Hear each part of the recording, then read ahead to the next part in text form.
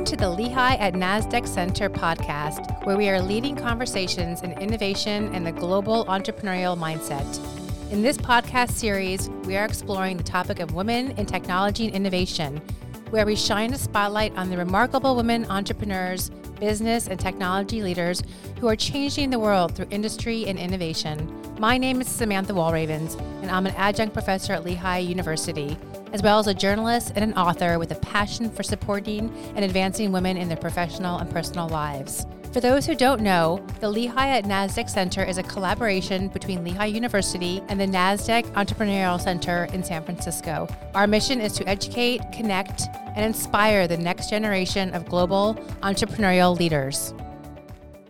Today, we are talking about key trends in technology, from artificial intelligence to robotics to blockchain, where it's heading, and some of the risks and opportunities we have to look forward to. I just want to give a caveat before we start our discussion today that the topic of emerging technologies, what's new and trendy in tech, is expansive. So we're not going to be able to cover every new technology trend that's available today or that's coming down the pipeline. Our hope is to touch on some of the biggest forces driving innovation.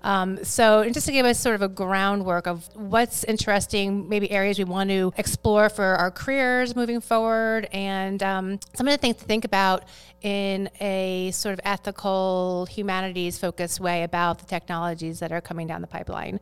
To talk about these issues of emerging tech, I have three women who actually have very different backgrounds and experiences. Kak Wilhelm is a venture capitalist, and she's now partnered with IVP, which is Institutional Venture Partners, a late-stage venture firm focused on growth companies. They have $7 billion of committed capital, and some of their investments include companies like Dropbox, Netflix, Snapchat, and Twitter. So, Kak, welcome to our class today. Thanks for having me. And next to Kak, we have Kathleen Kavanaugh, who is a software engineer at Symbio, which develops artificial intelligence software that makes industrial robots more capable and effective. Yep. So we'll hear about the robotics industry, especially industrial automation, from Kathleen. And Kathleen's a 2014 graduate of Princeton in mechanical engineering and 2018 master's from MIT. And then we also have Fiona McAvoy, originally from the UK, who is a technology ethics researcher and founder of YouTheData.com.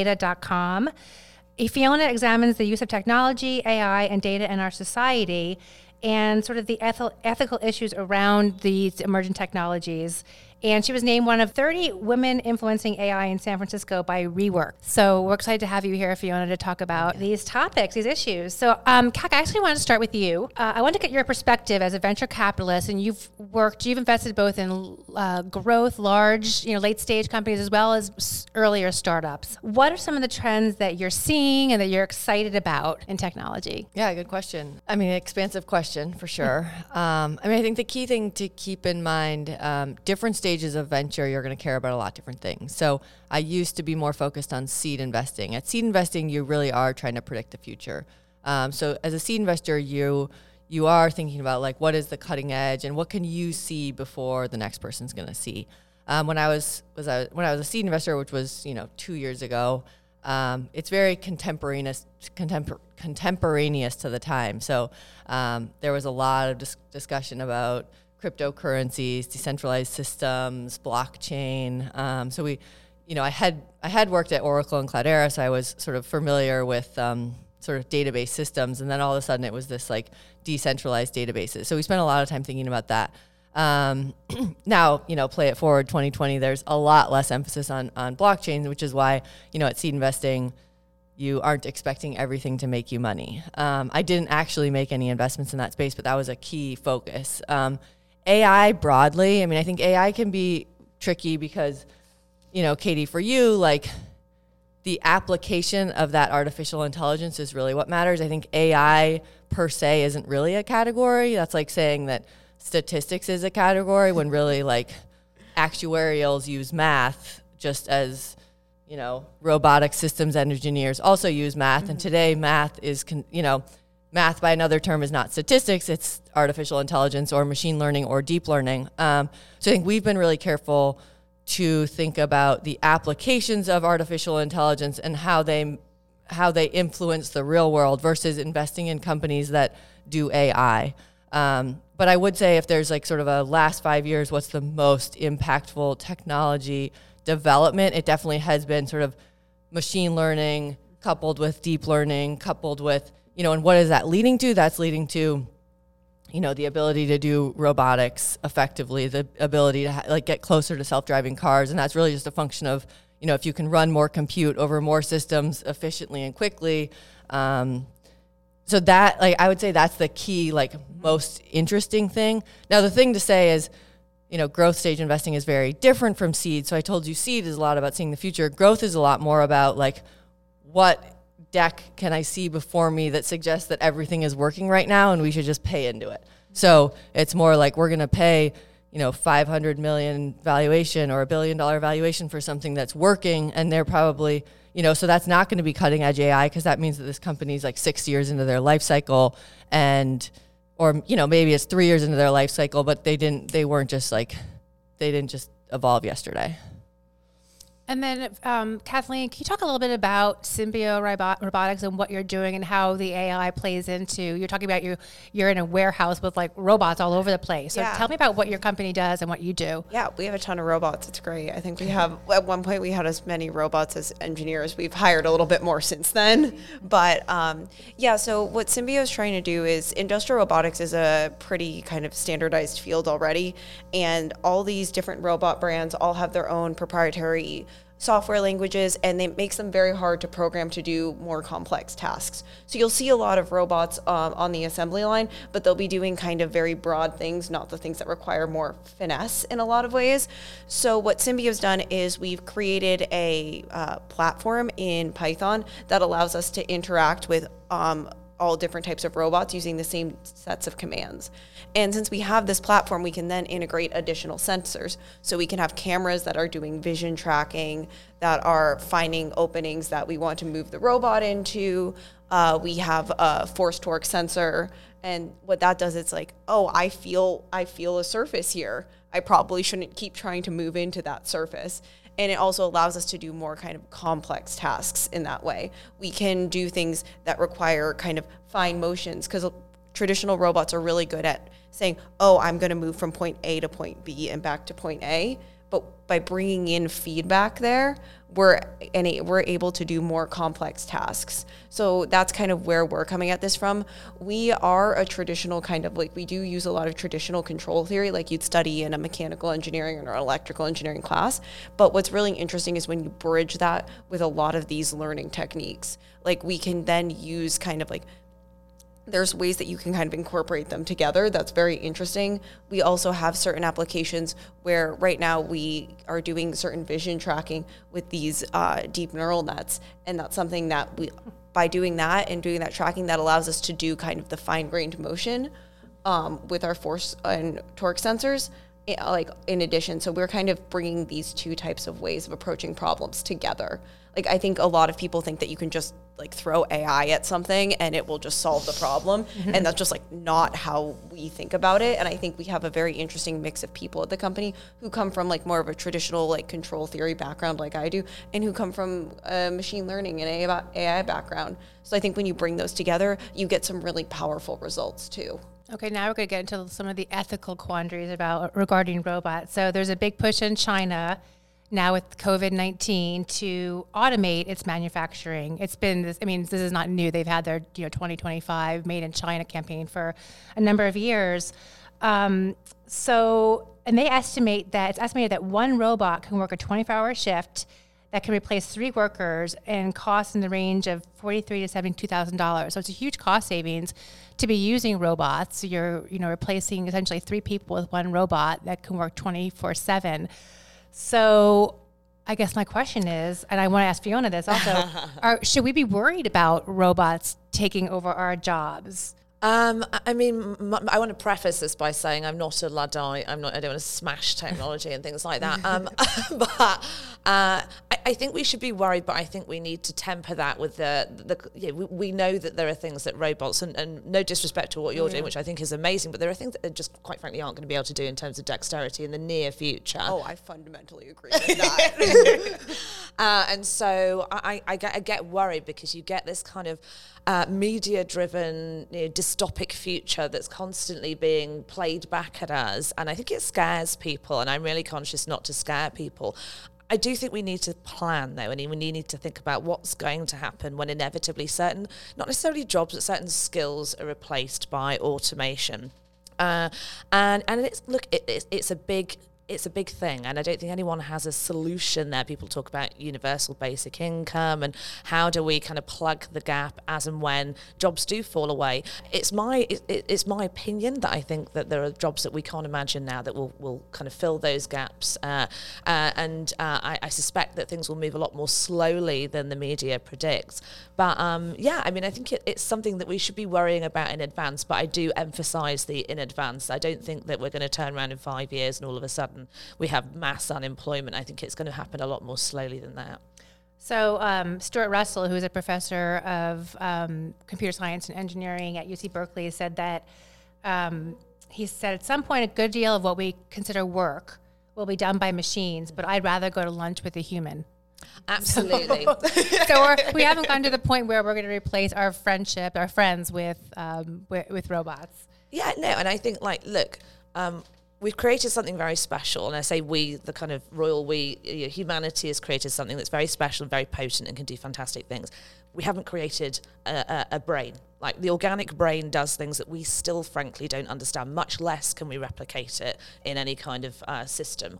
And I think we kind of need to chill a little bit and think about there's some really great things that can happen. But yeah, we're not going to be going to lunch and having drinks with robots anytime soon, not in our lifetimes, or I think personally ever. We struggle to understand consciousness as it is.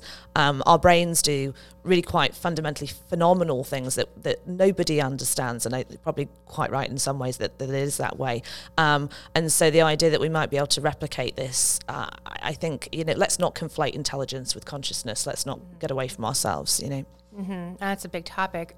Let's get a little bit more into AI, artificial intelligence, and how it's helping us. And CAC and Kathleen, actually all three of you, I'd love to hear about some of the companies that CAC maybe you're working with that are using artificial intelligence to build out actually practical solutions for businesses. What's exciting? What should we know about? I think what's most interesting is now we're at the point where if you do something 3 times, especially if you're a developer, that's considered, one time too many, and you may as well automate. And so we're seeing that across, software, hardware, vertical software, all many opportunities. I think the big phase, from a venture capital perspective, one of the big investment opportunities was that sort of when everything went from client server to SaaS. That was a huge, because there was the client server edition of everything, and then everything went to software as a service, and that was a huge investment opportunity. So Salesforce is the canonical example. I think the next big shift has been sort of this verticalization of software as a service, and that has been enabled really by AI and maybe machine learning, some AI. But as you can automate some of the tasks that were once very manual within a given vertical. So it might be time tracking in a, hourly workforce where that used to be, punch cards and timesheets, and now it's just you have a mobile app and everyone is connected, and it's all it's manual, but then in the back end it's very automated. So we're seeing some of that. Also, a lot in robotics and a lot in the physical world, just with autonomous cars. A lot of the computer vision. A lot of the computer vision does get into the ethical of all this facial recognition, and when you are starting to collect databases of known bad, known risky, known skeptical, different demographic types, and you have sort of this database of what's been labeled as bad or risky, then great, you can do a lot of AI on that. But as the title of your organization suggests, the data, at what point is that going into the realm of naughty? But you'd be surprised. I mean, we're investors in Snap and Slack and GitHub, and all these people in the background are using machine learning to some effect just to automate away a lot of work that was once manual. Can you talk a little bit about AI as a service? Is that something that we're going to see where so companies don't have to hire data scientists and machine learning developers, so they can just like kind of have it in nice package modules? It sounds better than the reality. I think maybe 4 or 5 years ago, yes, you saw a lot of AI as a service, a lot of image tagging as a service, and sort of like pre-built models. And the reality is, so much of that has been open sourced. So many models have been pre-trained on public data sets, and they're just in the wild for people to use. So in terms of like, we've used some of them. Yeah, I'm sure. Yeah, we've definitely used some. And this whole idea of transfer learning, so you could train images on lung cancer, and then you could use that data set and you could train against like heart disease. And so much of this isn't monetizable just because it's been rendered open source or it's been incorporated into other programs. So I'd say our short answer is we would much rather invest. Now this is invest because, our key KPI is like making money for our investors. So it's, value has to return to the venture investor, not just value accrue to the universe. So we would much rather invest into a system of engagement workflow tool that applies that AI as a service that someone has built in-house to a concrete problem. Without big data, without all the data that we have that where companies are collecting, the artificial intelligence is not really applicable, right? So can we talk a little bit, Fiona? I want to hear your thoughts on sort of the dangers of artificial intelligence and big data, especially. I mean, I know on a daily basis, I'll buy outdoor patio furniture from Pottery Barn, and then the next thing you know, at my phone, my computer, everything is there's like ads popping up all over to buy this, this outdoor table, so they have my number, they have my data. So can you tell us about some of the dangers of like all the data that we're sharing and companies are using? Yeah, I mean, it's a huge topic, and I kind of don't want to do it a disservice, but yeah, in short, I think that we give a lot away, right? And it's being used and it's being monetized in the way that you describe, being kind of chased around the internet by advertisements. And I think for the most part, that's kind of okay, so long as it's things that we want and things that we need and things that are suited. It's kind of like getting a tailored suit, right? They take your measurements, very personal measurements, and they make you something that you like at the other end of it. The thing that worries me is I think there's a certain amount of companies using our data and trying to almost trick us with it. So what I mean by that is there are psychologists and cognitive science experts working within a lot of these companies to learn how to kind of hijack our cognitive biases and lead us by the nose to certain selections that we might not have made otherwise, and that's done in a variety of different ways. And I think that the difficulty is that my interests and their interests sometimes aren't the same interests. And it worries me that having the power that they do in terms of coercion, and that's a strong word, so maybe I mean kind of marshalling or shepherding, but the powers that they have over me because they have all of this information and there's an imbalance there. They know more about me than I'll ever know, even about myself, all the emails I've sent, all the sites that I've visited, what I like and what I don't like. They have as a collective, and they're able to use that in a way that suits their needs. And that worries me a little bit. I love the internet. We all love living in the era that we're in. Convenience is a really important and fantastic thing that's freed us all from very boring, monotonous things. But I'm also conscious that it can be weaponized against us sometimes, and we need to be cautious. And a lot of people say we need to trust technology, and I would actually say quite the opposite. We need to learn to scrutinize the technologies that we use. So what kind of governance do we need? And I will open this to all three of you. What kind of governance do we need over, the technology, the big data, the artificial intelligence? I mean, we've seen Mark Zuckerberg testify in front of Congress. Like, who is responsible for governing, monitoring the use of all of our personal data that's out there and maybe misusing it? I don't know if I can speak as much to the data side of things because I don't really work with like the personal data or those things. Like I'm working on physical systems, but I have had this conversation with some of my coworkers and other companies. I was at a conference yesterday, Women Impact Tech in San Francisco. And one of the main things that I talked to some of these other companies who do robotics about is like, the companies who are creating this technology need to be thinking about it in an ethical way. And also us as engineers and scientists need to advocate and make sure people are getting educated on what these technologies are, because it's the only way we're going to have a proper way to kind of figure out what their reach should be. And is that the responsibility of the companies, the engineers? I mean, I know recently there was a facial recognition app called Clearview. Yeah, that was taken off of the Apple Store because the company was saying, oh, we're just using it to give data to law enforcement. And actually they were selling it to a number of different customers. So, whose responsibility is it to over our data? And they had done something interesting. If you listen to the New York Times podcast on Clearview, apparently they had removed certain journalists from there, so you couldn't identify journalists through their thing. So they were in some ways like self-policing. Yeah, it was. They had the Daily had a great podcast on that. So in their way, I think they were trying to police themselves in some way. Yeah, but it seems like if we have regulations for many other areas, like we have legal regulations, medical, all these other things, like the way this technology is evolving, we have to start thinking of it more critically. I mean, do we wait till after the fact when we're already after stolen? They have your. I guess they have, right? I'm on Snap, so I guess they have my face, right? Yeah, I'd say everything to date, just put it to rest because, it's out there. Yeah. I mean, I do think we're probably, and Fiona, you probably know better than I do, but I think we're probably in the midst of the sea change. I mean, I think at the, top end or high end, like you have the FTC and the DOJ coming down on, the big four.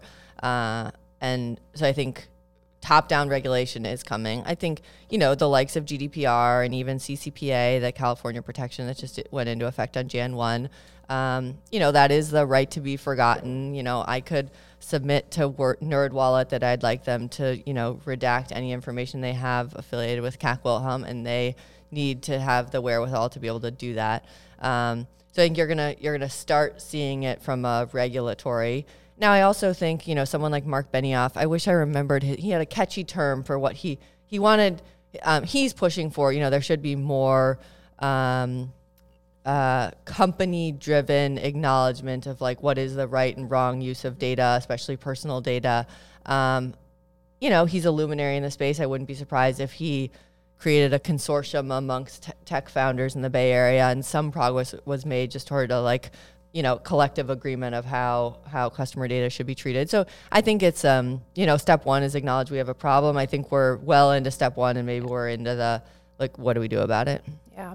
So we're nowhere near what they call the technology singularity, where machines are superhuman and they're they outpace our intelligence, human intelligence. But there was something, Stuart Russell, who's a professor at UC Berkeley, he published a book called Human Compatible. And he talks about how we want to make sure that our intelligent machines fulfill our objectives as humans, not the machine's objectives. And he actually says that we need to have something like an FDA for algorithms. Like, we need a governing body that says, okay, this is what's like the FDA says for our food. Like, this is something you can't put out to the public. It's, it hasn't been tested, et cetera. So, Fiona, what do you think about that kind of regulatory body for algorithms? I've actually changed my mind on this, and you know what, it may change again. I used to think, no, we can all handle this, and the reason I was of the idea that self-policing would work was because, technologists are thoughtful, intelligent people. And when I speak at things, they come up afterwards and say, oh, I thought about this when I was developing or whatever. And you're like, wow, okay, these guys, they're not out to get us. They're creating things to, for our convenience. And so I was kind of keen on the idea that it's something that we could kind of get a handle on. When I say we, I mean in terms of the kind of the industry and the city we're sitting in now. But increasingly, I think there's just... look, they're companies and they need to make profit, and that's an important thing, and I don't want to deride that, but the fact is sometimes that clashes against the need to have kind of ethical and responsible standards. And I was speaking actually to somebody from a big tech company that we all kind of know and is one of the sort of flagship companies for the area, and they're developing or they're building a responsible kind of section of the business. And they're really struggling for people to listen, to give them budget. And although, the will or is there in principle, it kind of isn't there when it gets in the way of other things. And I understand that. And that's why I think it probably has to be something like an FDA for algorithms. It probably has to be a third party that comes in and steps in to scrutinize some of the things that are going on.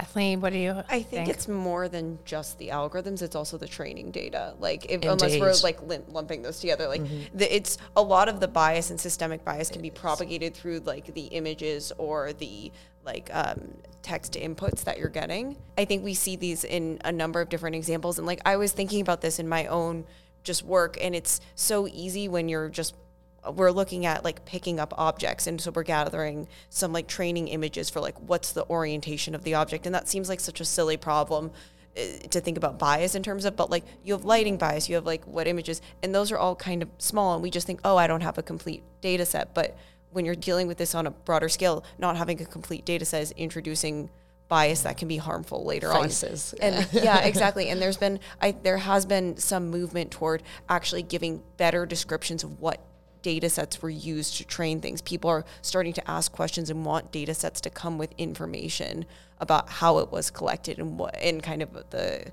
component parts of this data set. Well, that's interesting. And that goes back to, who's collecting the data, who's inputting the data. The Google Images issue a couple of years ago, when Google Images tagged African-American people as gorillas. When your engineers and the people who are creating these training sets, these data sets are not diverse, are not women, are not people of color, then you're having just white guys, train the data sets and collect the data.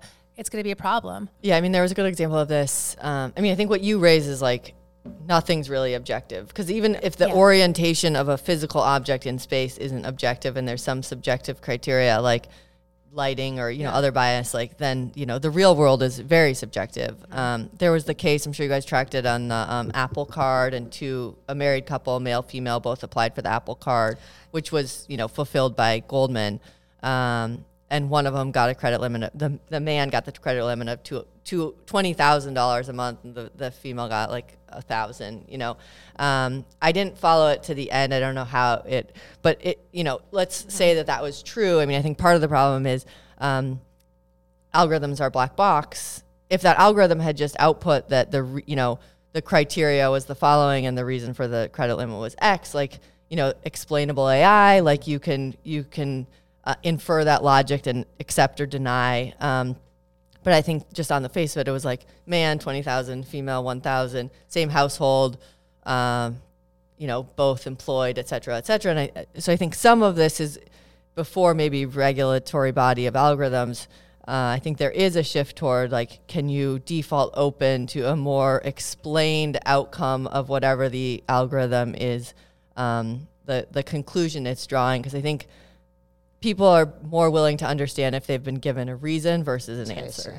Mm-hmm. That's like Amazon. I don't know if you guys saw this, but Amazon had like a hiring for Amazon, and they were like, so we've got 10 years of credentials. If we just plug it into the system, it's going to tell us what the kind of ideal candidate for working at Amazon kind of looks like. Well, 10 years at Amazon, well, we know for starters that this is a guy, right? They're looking for a guy. And actually they found that out latterly, which was, they were like, why? Because they graded them 1 to 5, and all of these kind of female candidates have been downgraded, and in fairness to them, they caught it. And then, so they made the changes. They kind of anonymized in the way that they should do in order to make sure that women weren't being downgraded. And in the end, they abandoned it because they said, you know what, there are so many things that you can infer from details that isn't about your name or whatever, that's you're a member of a certain club that happens to be, and it was just finding those little things within resumes that said, like in a very subtle way, this person is a female, and kind of eliminating them because of that. And it just shows you, even if you think you've got a system that is kind of beating the bias, then there can be these tiny little incremental things that make the difference. Mm-hmm. I'd like to talk a little bit about deep fakes. And Fiona, you're talking about how, there was was it a video of Obama talking? And it wasn't even him talking. It was like it was all pasted together with someone else's voice, and how that's an issue. Google Duplex in 2018 put out a great news about this. But basically, it was a digital assistant using Google Assistant that was able to make phone calls to book appointments at restaurants and salons. And the CEO is up there showing how wonderful this is. And this assistant basically sounded real. The assistant was using, let me see, really human sounding intonation and words. So the person who on the other side of the call didn't realize it was a digital assistant. It was a robot. So I looked it up. Since then, they've actually changed that. So now when this technology, which is it's in use. I saw it the other day when I was trying to book a dinner reservation. Oh, did you? Yeah, I was trying to book a dinner reservation at a place that didn't have online reservations, and it was and there was an option on Google like we can call for you, and I called myself. Oh, interesting. Yeah. So what did it sound like? Did it sound like a human? I didn't even try to use it. Okay. I just wanted to call myself. It was it felt a little too much. I feel like I can call a restaurant. Like it's like you something can handle saying that, to me, you can use like voice to call an Uber. Yeah, I'm like, yeah. what? Like we used to do when we called a taxi. Yeah, yeah. I think we've come full circle now. Yeah. But now when the assistant calls a restaurant, they say this is, Google Assistant making a phone call on behalf of, Fiona McAvoy. We like to book a reservation for 8 p.m. on Saturday. So they know it's a bot. But what, Fiona, and actually the three of you, if you could talk a little bit, and actually Kathleen, I'm interested in what you have to say, working with AI and actual robots, like, is this something that is this a big problem? Do we need to worry about like sort of the humanization of robots? I work in an industrial space, so the way that we kind of think about humanization is, I will say I did work for a project for a major auto OEM, and it was one of those ones where like the way I thought about solving the problem with the robot is how a human would solve it, like what type of feedback would a human use and things like that. But that's the extent to which I like to kind of humanize those things, because humans can get this task done really well. So even there, I wasn't even using AI there. I was using traditional control techniques for that part, because sometimes it's difficult to get enough training data with these robots because they can protective stop, or there are other things that can keep you from being able to kind of get as full of a solution as you would want to. So I think the problems I'm working on are kind of separated enough, but I think about like, how would a human solve this problem?